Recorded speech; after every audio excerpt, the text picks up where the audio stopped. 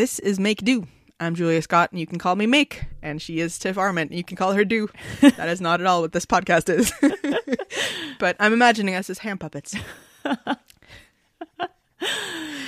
Oh my. Now I'm going to have to go craft some hand puppets. Damn it. I'm very puppetable. I have an expressive face and purple hair. So this whole podcast is about making stuff, basically. So we figured we'd start small and attack the question of why. In the first episode, we talked about like being people who just make stuff. Like that's who we are.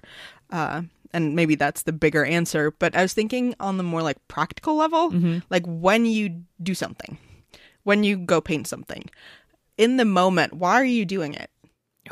Man, that is such a deeply loaded question, isn't it? I mean, all right, let's see. I mean, for me, it's really personal. I do it because I want to. Something tells me to do it, almost like I'm slightly possessed, I guess. And it's like, just go paint the whale. You just must paint whales. And so I'm like, okay, I'll paint whales. So you just sit and paint some whales for a few days. But I think it is part of me wants to be really good at something and show it off.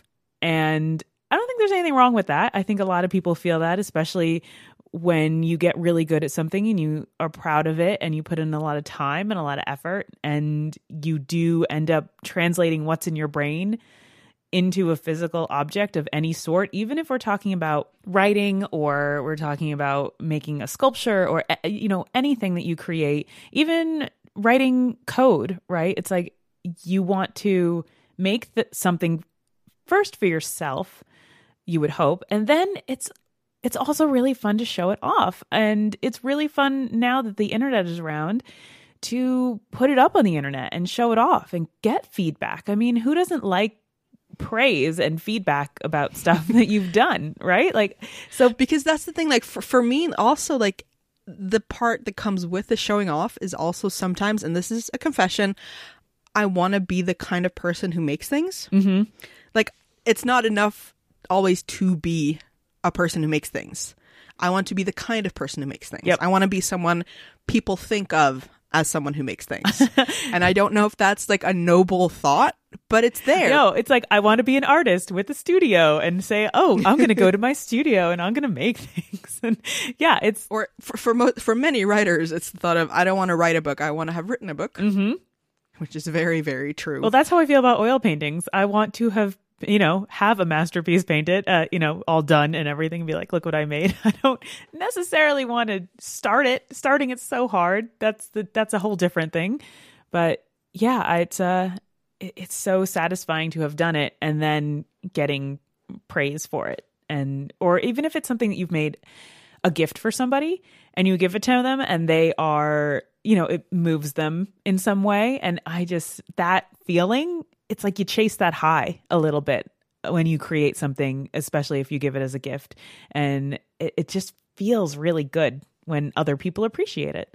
Do you ever feel though, because I can get this feeling, especially with knitting, but with like drawing and painting as well, where you're like, you can't even say that this isn't that good. You're appreciating all the wrong things. Do you ever feel that where you're like, why are people impressed with this? And does that mean that when I do something that I'm really happy with, that I shouldn't take them as seriously because they clearly couldn't see that this whale was wonky or whatever it is? Right. When someone overly appreciates it and misses the flaws, is that what you're saying?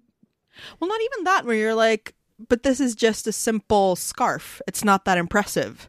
Oh, because it's like it's at a lower level than what you normally operate at. But then someone else comes along and it's amazing to them because they aren't capable of even creating a scarf. They didn't see the early strawberries. Yeah, they didn't see the first strawberries that you drew. And they're like, wow, look at that strawberry. But yeah, I mean, but I've been that person that appreciates someone's little doodle.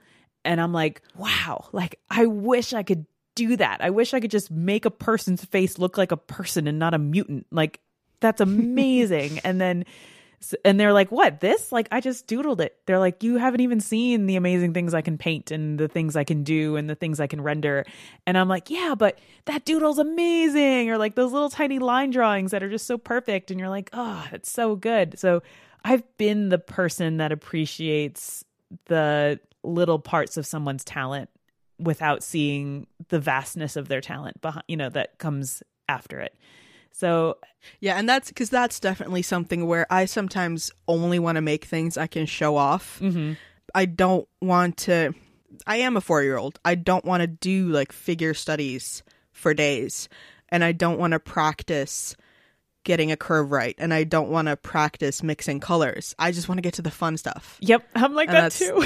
That's Totally. I think that's probably a human no, I think there are people who do really, really appreciate like the process and the very like minutia of getting everything set up and cleaning everything up afterwards and like practicing, like just doing scales over and over again or whatever your art may be. I think those are the type of people that they thrive and they excel in the idea of becoming a perfectionist at one thing, that they just dive into one thing that they focus all of their energy on, and they end up creating a masterpiece from years and hours and days and time of perfecting the curve, perfecting a form. And then they go on and that's all they do. And that satisfies them deeply in their soul, that they know that from the very first line they put down on the page to this beautiful, realistically rendered work that they've done, that they've put in all of that time.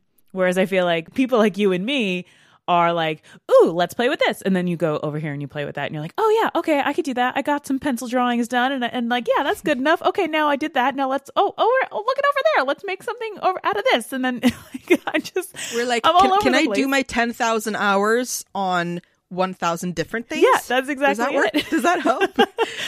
Because that is the boring truth, unfortunately, is that it is really hard to like break the rules without knowing the rules and without having them down. Because, I mean, Picasso did a lot of lifelike figurative drawing before he started putting noses upside down. That's right. Sadly the truth. And I find that a struggle. So my little struggle with that, thinking about someone who sits and perfects the craft of art and art making in any form, from the tiny little moment that your pencil hits the paper all the way up to your masterpiece.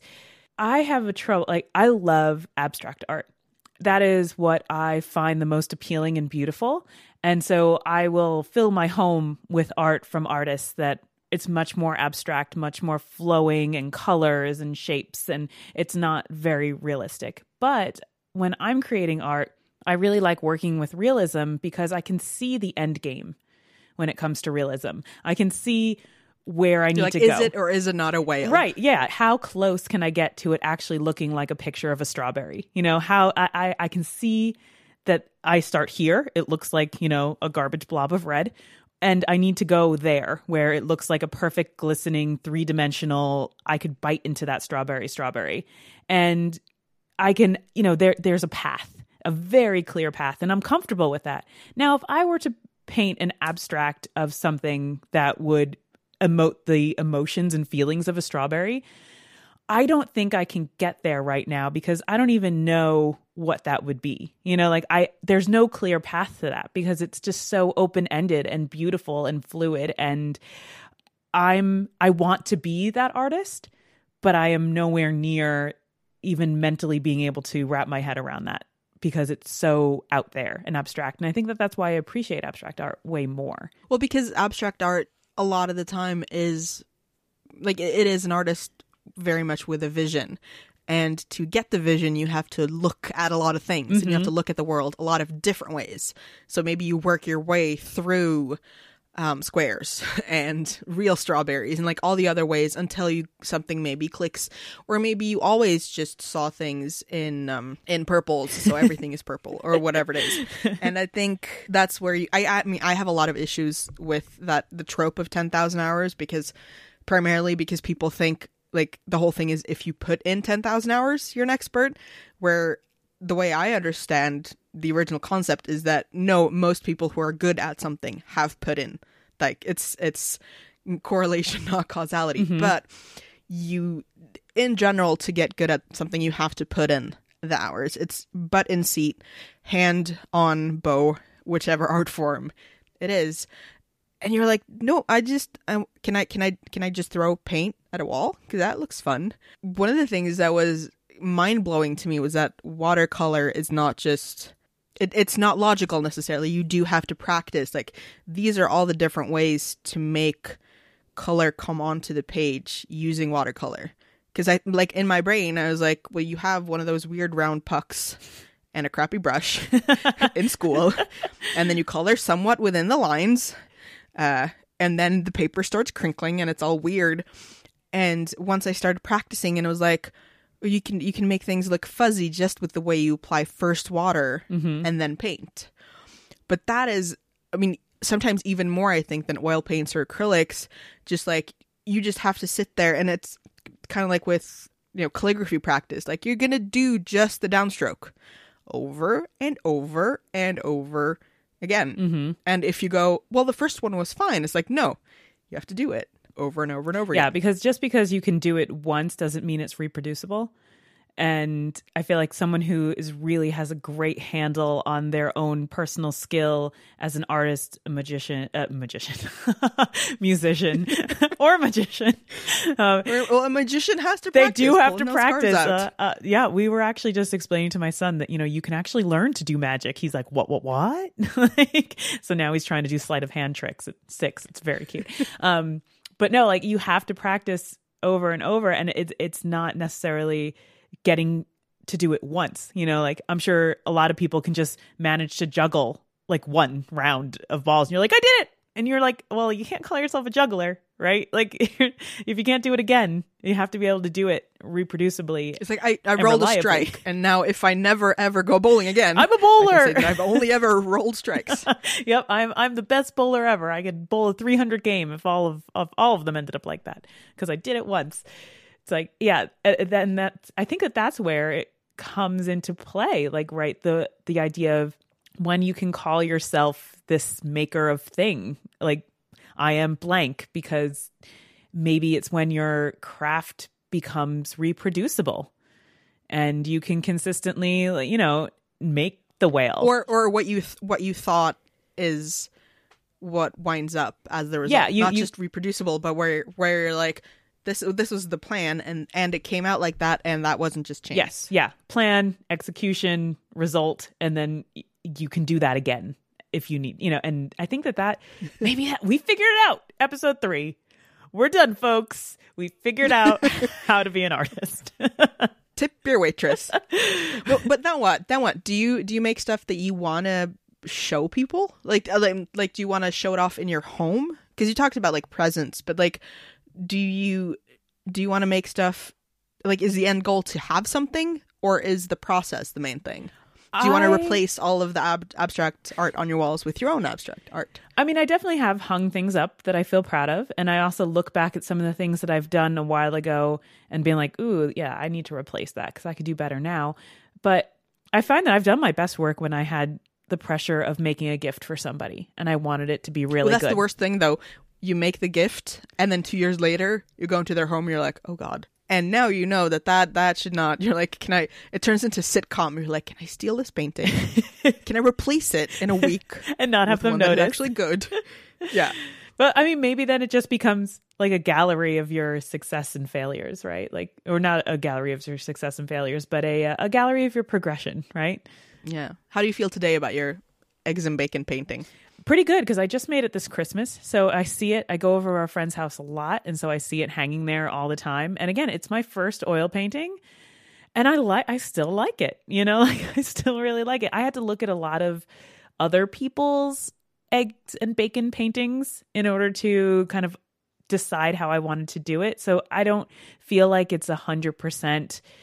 I just thought about eggs and bacon and then put them on the canvas. You know, like, I definitely looked at a lot of reference images of other paintings. So that to me is a big step in, I think, becoming a real capital A artist, in that you can look at reference images of actual things or a still life and then create it, as opposed to kind of cannibalizing other people's art in order to help you see how the paint should go, because that's where I am right now. And it's like, I'm not selling other people's stuff. I'm not trying to lie and not copy. Like, if I ever am inspired by an artist, I make sure I definitely say, like, this is totally inspired by so-and-so. I love her work. And this is exactly where I got this idea and I wanted to try it. And this is not me. Like, I did it, but it's not my idea. Like, big well, you don't flash. always have to reinvent the wheel. Sometimes you can just go, oh, okay, if you put the reflection here on the yolk, it looks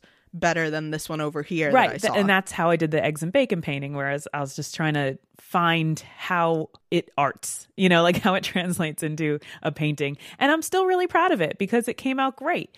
And I did a portrait of my brother's dog and also watched a lot of videos of this one artist. I should find out her name, but we'll put it in the show notes. She does a lot of colored pencil portraits of animals, and it is just great. And I watched tons of her work, and I'm like, okay, I'm going to do it myself and make one for my brother. And it came out great, and I was so proud of it. And so it's like, that's where I am with that. But I get really proud when I finish something for somebody, and whether I'm finding references, I'm just use so much references. I still can't just make something out of my brain. I'm wondering if there's like someone at Google was looking at like, why is she looking at this much eggs and bacon? Yeah, there's a lot of eggs and bacon paintings out there, and I like some of them for different reasons and others for others. But what was the beginning of this question? Because I don't even know where I went with it.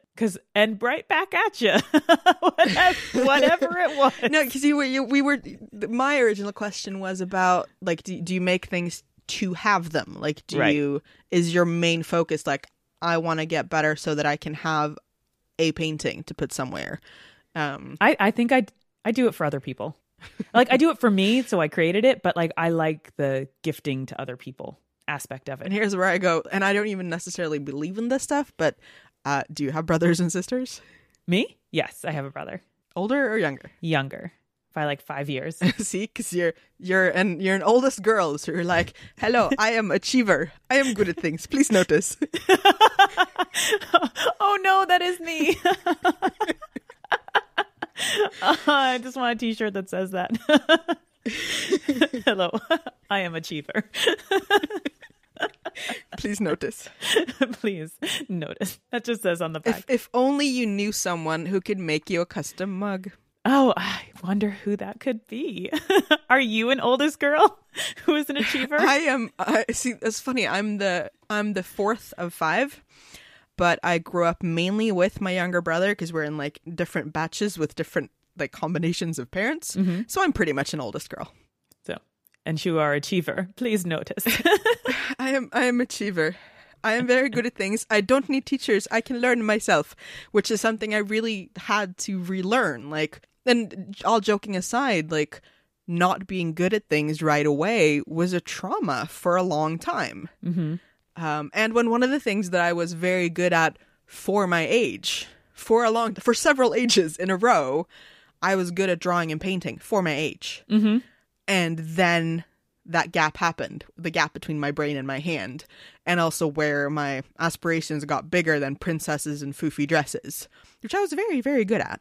I think a lot of nerds went through that same similar vein of I'm super good at something really young, and then everything catches up with you, and then you're like, whoa, who am I? You start to question everything about what you can make and what you can do.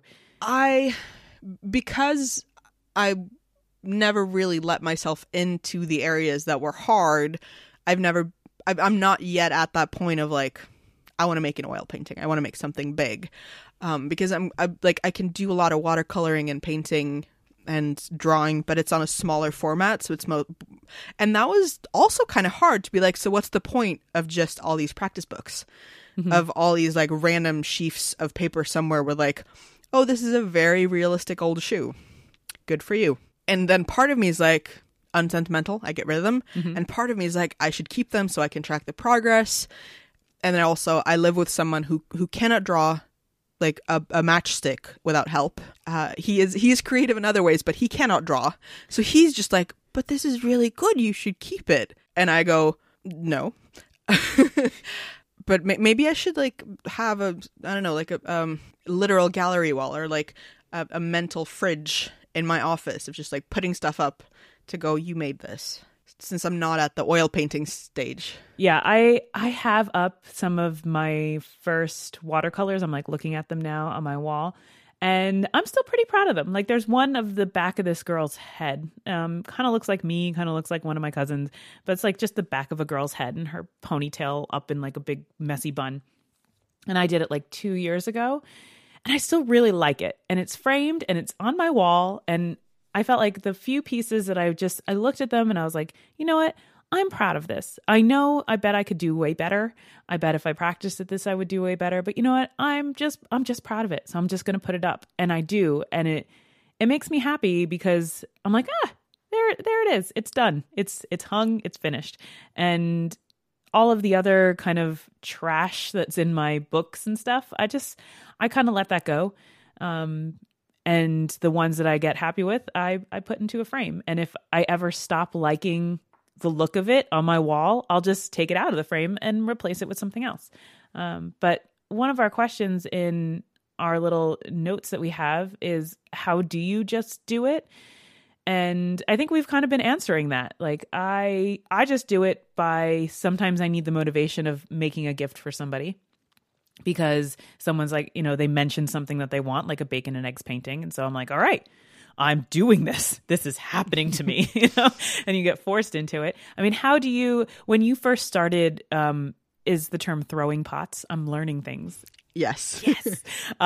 Did you start doing it because you wanted a particular mug or bowl or something in a certain style? So you're like, I need to create this for myself? Or so what was your just do it moment? Well, I was moral support for my mother, who had always wanted to take a pottery class. And she was afraid to go alone. And we went, and let's just pretend that she was not one of the negative self-talk older women in that class. Okay. But she did go to a couple more classes with me, and I just stuck. And for me, it was just like, this is very, very physical, and like it's fun and it's messy, but it's also very like it's the same as with like watercolors or oils. Actually, oils are fixable. Watercolors are really easy to mess up. Oh yeah. And with pottery, it's the same thing. Like even once you've gotten pretty good at it, it's really easy to very quickly just like ruin everything. Mm-hmm. And I kind of like that, but in a different way. Like I can get angry if you spend a lot of time on watercolor, because with pottery, it's quicker to get back to that same point. You just start over. But it's so physical. It's very, very, very much hands-on. And there was something about that just clicked with me. So what I've had to do is to force myself to do the things I don't want to do. Like there are certain shapes that I like making, both because some of them are easier to make than others, but also just because those are the shapes I prefer, a shape that I find aesthetically pleasing. So I will do it over and over again to know that I can do it. Mm-hmm. And that is not part of my personality at all, to do something boring over and over again just to see that I can do it. I've translated this to knitting, for example, as well, to be like, okay, I can finish the thing and then something about it is off, and I can just be like, no, I'm finished. I'll put it in a cabinet and I'll never wear it. And I've gotten to a point where I fix it. Mm-hmm. And it's huge to accept that I'm not going to be good at things right away. But if I practice, I will A, get better, B, see the parts that are not good and be able to both identify them and fix them or change them for the next time. And I will know how to fix them.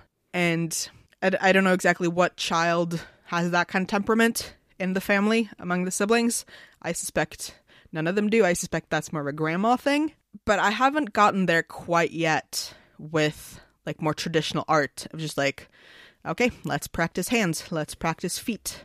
And I want to take a life drawing class to make myself do exactly that. Just like, okay, you're just going to draw back rolls over and over again for 30 minutes or whatever it is. I suspect that, and I mentioned this in the first episode, I suspect that ADHD meds will also make me a much better artist than my 12-year-old, oh my god, no, this is boring self. Mm-hmm. When do you force yourself to just stubborn along? I think it's when I find myself puttering around, being like, I don't know, whenever boredom sets in with anything, and I'm like, what's wrong? Like I almost had to slap myself and be like, what's wrong with you? Just focus. You have so much to do and you've wanted to do so much stuff and your brain just fantasizes about creating and making things. And it's like, just shut your brain off and go sit down and make something. And so I feel like that's when I really need to force myself. And having the studio space is great because I'm like, I have to go to the studio. I have to go sit down. And like just being there, it's like, all right, I will draw the sriracha bottle. You have to get the cost per use down. Yeah, exactly. It's like, I can't waste this. I can't squander this.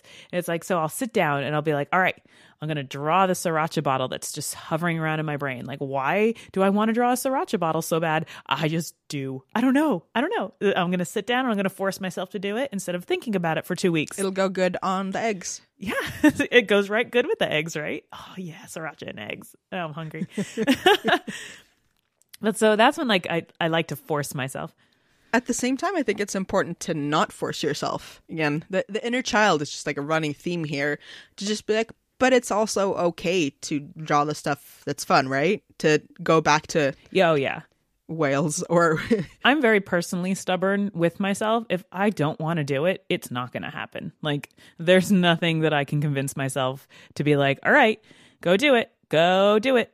Go do it. And I'm like, nope, Project Runway, you're on. Oh, I can't leave. I'm watching Project Runway now. Like, I am such a good excuse maker for if I don't want to do something. And then that is also really telling, right? It's very telling how easy it is to excuse yourself into things if you don't really want to do it. Or if I find myself just sitting there on Instagram, scrolling through endless photos of other people's art, that's the moments where I'm like, Tiff, just get up.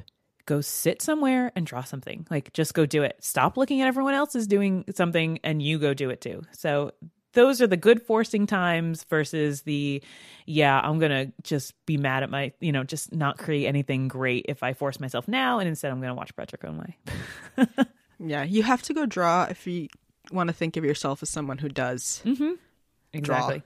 And then I also feel accountable on Instagram, posting a photo of something that I've done. Like even with Adam's I do Adam's the name of my son, for anyone who's curious.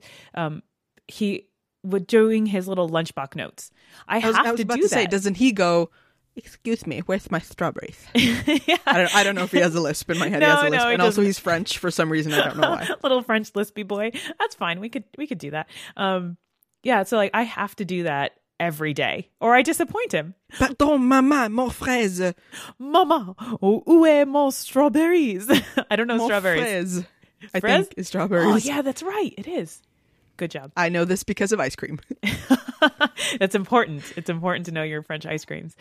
But yeah, so I'm held accountable to that every day, which is really nice. And I take the picture and I put it up, and it has to be in his lunchbox. So even the ones that I don't post, like I drew an ugly daffodil the other day and I was like, I don't want to put this up. I still have done it, and that feels great. And that kind of forcing feels really good and positive. And I've gotten better for it. I think it's maybe the same thing as we were talking about in the last episode about like a studio, about saying that, I'm worth this and I take myself seriously, that finding that balance between I both deserve and have to practice because that's how I get good at it, and like taking the time to force yourself and reward yourself for drawing the same lines over and over again and practicing how to make dye move in water, because it is really easy, I think, to also go, oh, this is just stupid, this doesn't matter, to sort of discourage yourself from practicing as well, because you're like, but it's stupid to set a sriracha bottle on the kitchen table and sketch it. I'm just not going to do that because I'm not going to be good at it anyway. And like that whole weird spiral. But I don't, sometimes when I force myself to do that, when I force myself to set down the sriracha bottle and just draw it, I'm actually kind of happy with how it usually comes out. Because I'm like, you know what? I didn't have the confidence in myself that this was actually going to come out good. And I was using a lot of negative self-talk and in my own head. And it's like, oh, you're just not going to be able to do this. Like, it's just not going to come out the way you want. And then when it does, or it at least gets close to that, it's like that feels pretty good. And then you know what? Then it goes on a frame in my wall. Plus, here's the thing: it's a painting that didn't exist before and wouldn't have existed. And like if you draw every day, you will have 7 sriracha bottles in this case, and you will have a better chance at one of them being good. Whereas if you only take the time to draw and practice, you'll have like 7 over the course of a year, and you'll have a smaller chance of 1 out of 7 rather than 1 out of 365. But you'll feel like, oh my God, this one came out bad. I kind of feel now that I want to frame more things because it makes it more real. Like, it does. I have to highly encourage it. It's good. With knitting, once you rinse something and you put on the buttons and it suddenly comes out prettier. And with pottery, I say this when I teach people or when people are new at it, and be like, just glazing something makes it seem so much more real. Some of the flaws disappear, but also like this is now very much a mug or a bowl. And you wouldn't think that glazing something, it's a thin layer of like glassy glaze that is hard over something. You can still see the shape, but it's more real. And maybe a frame does the same thing where suddenly like just context makes it art rather than a doodle.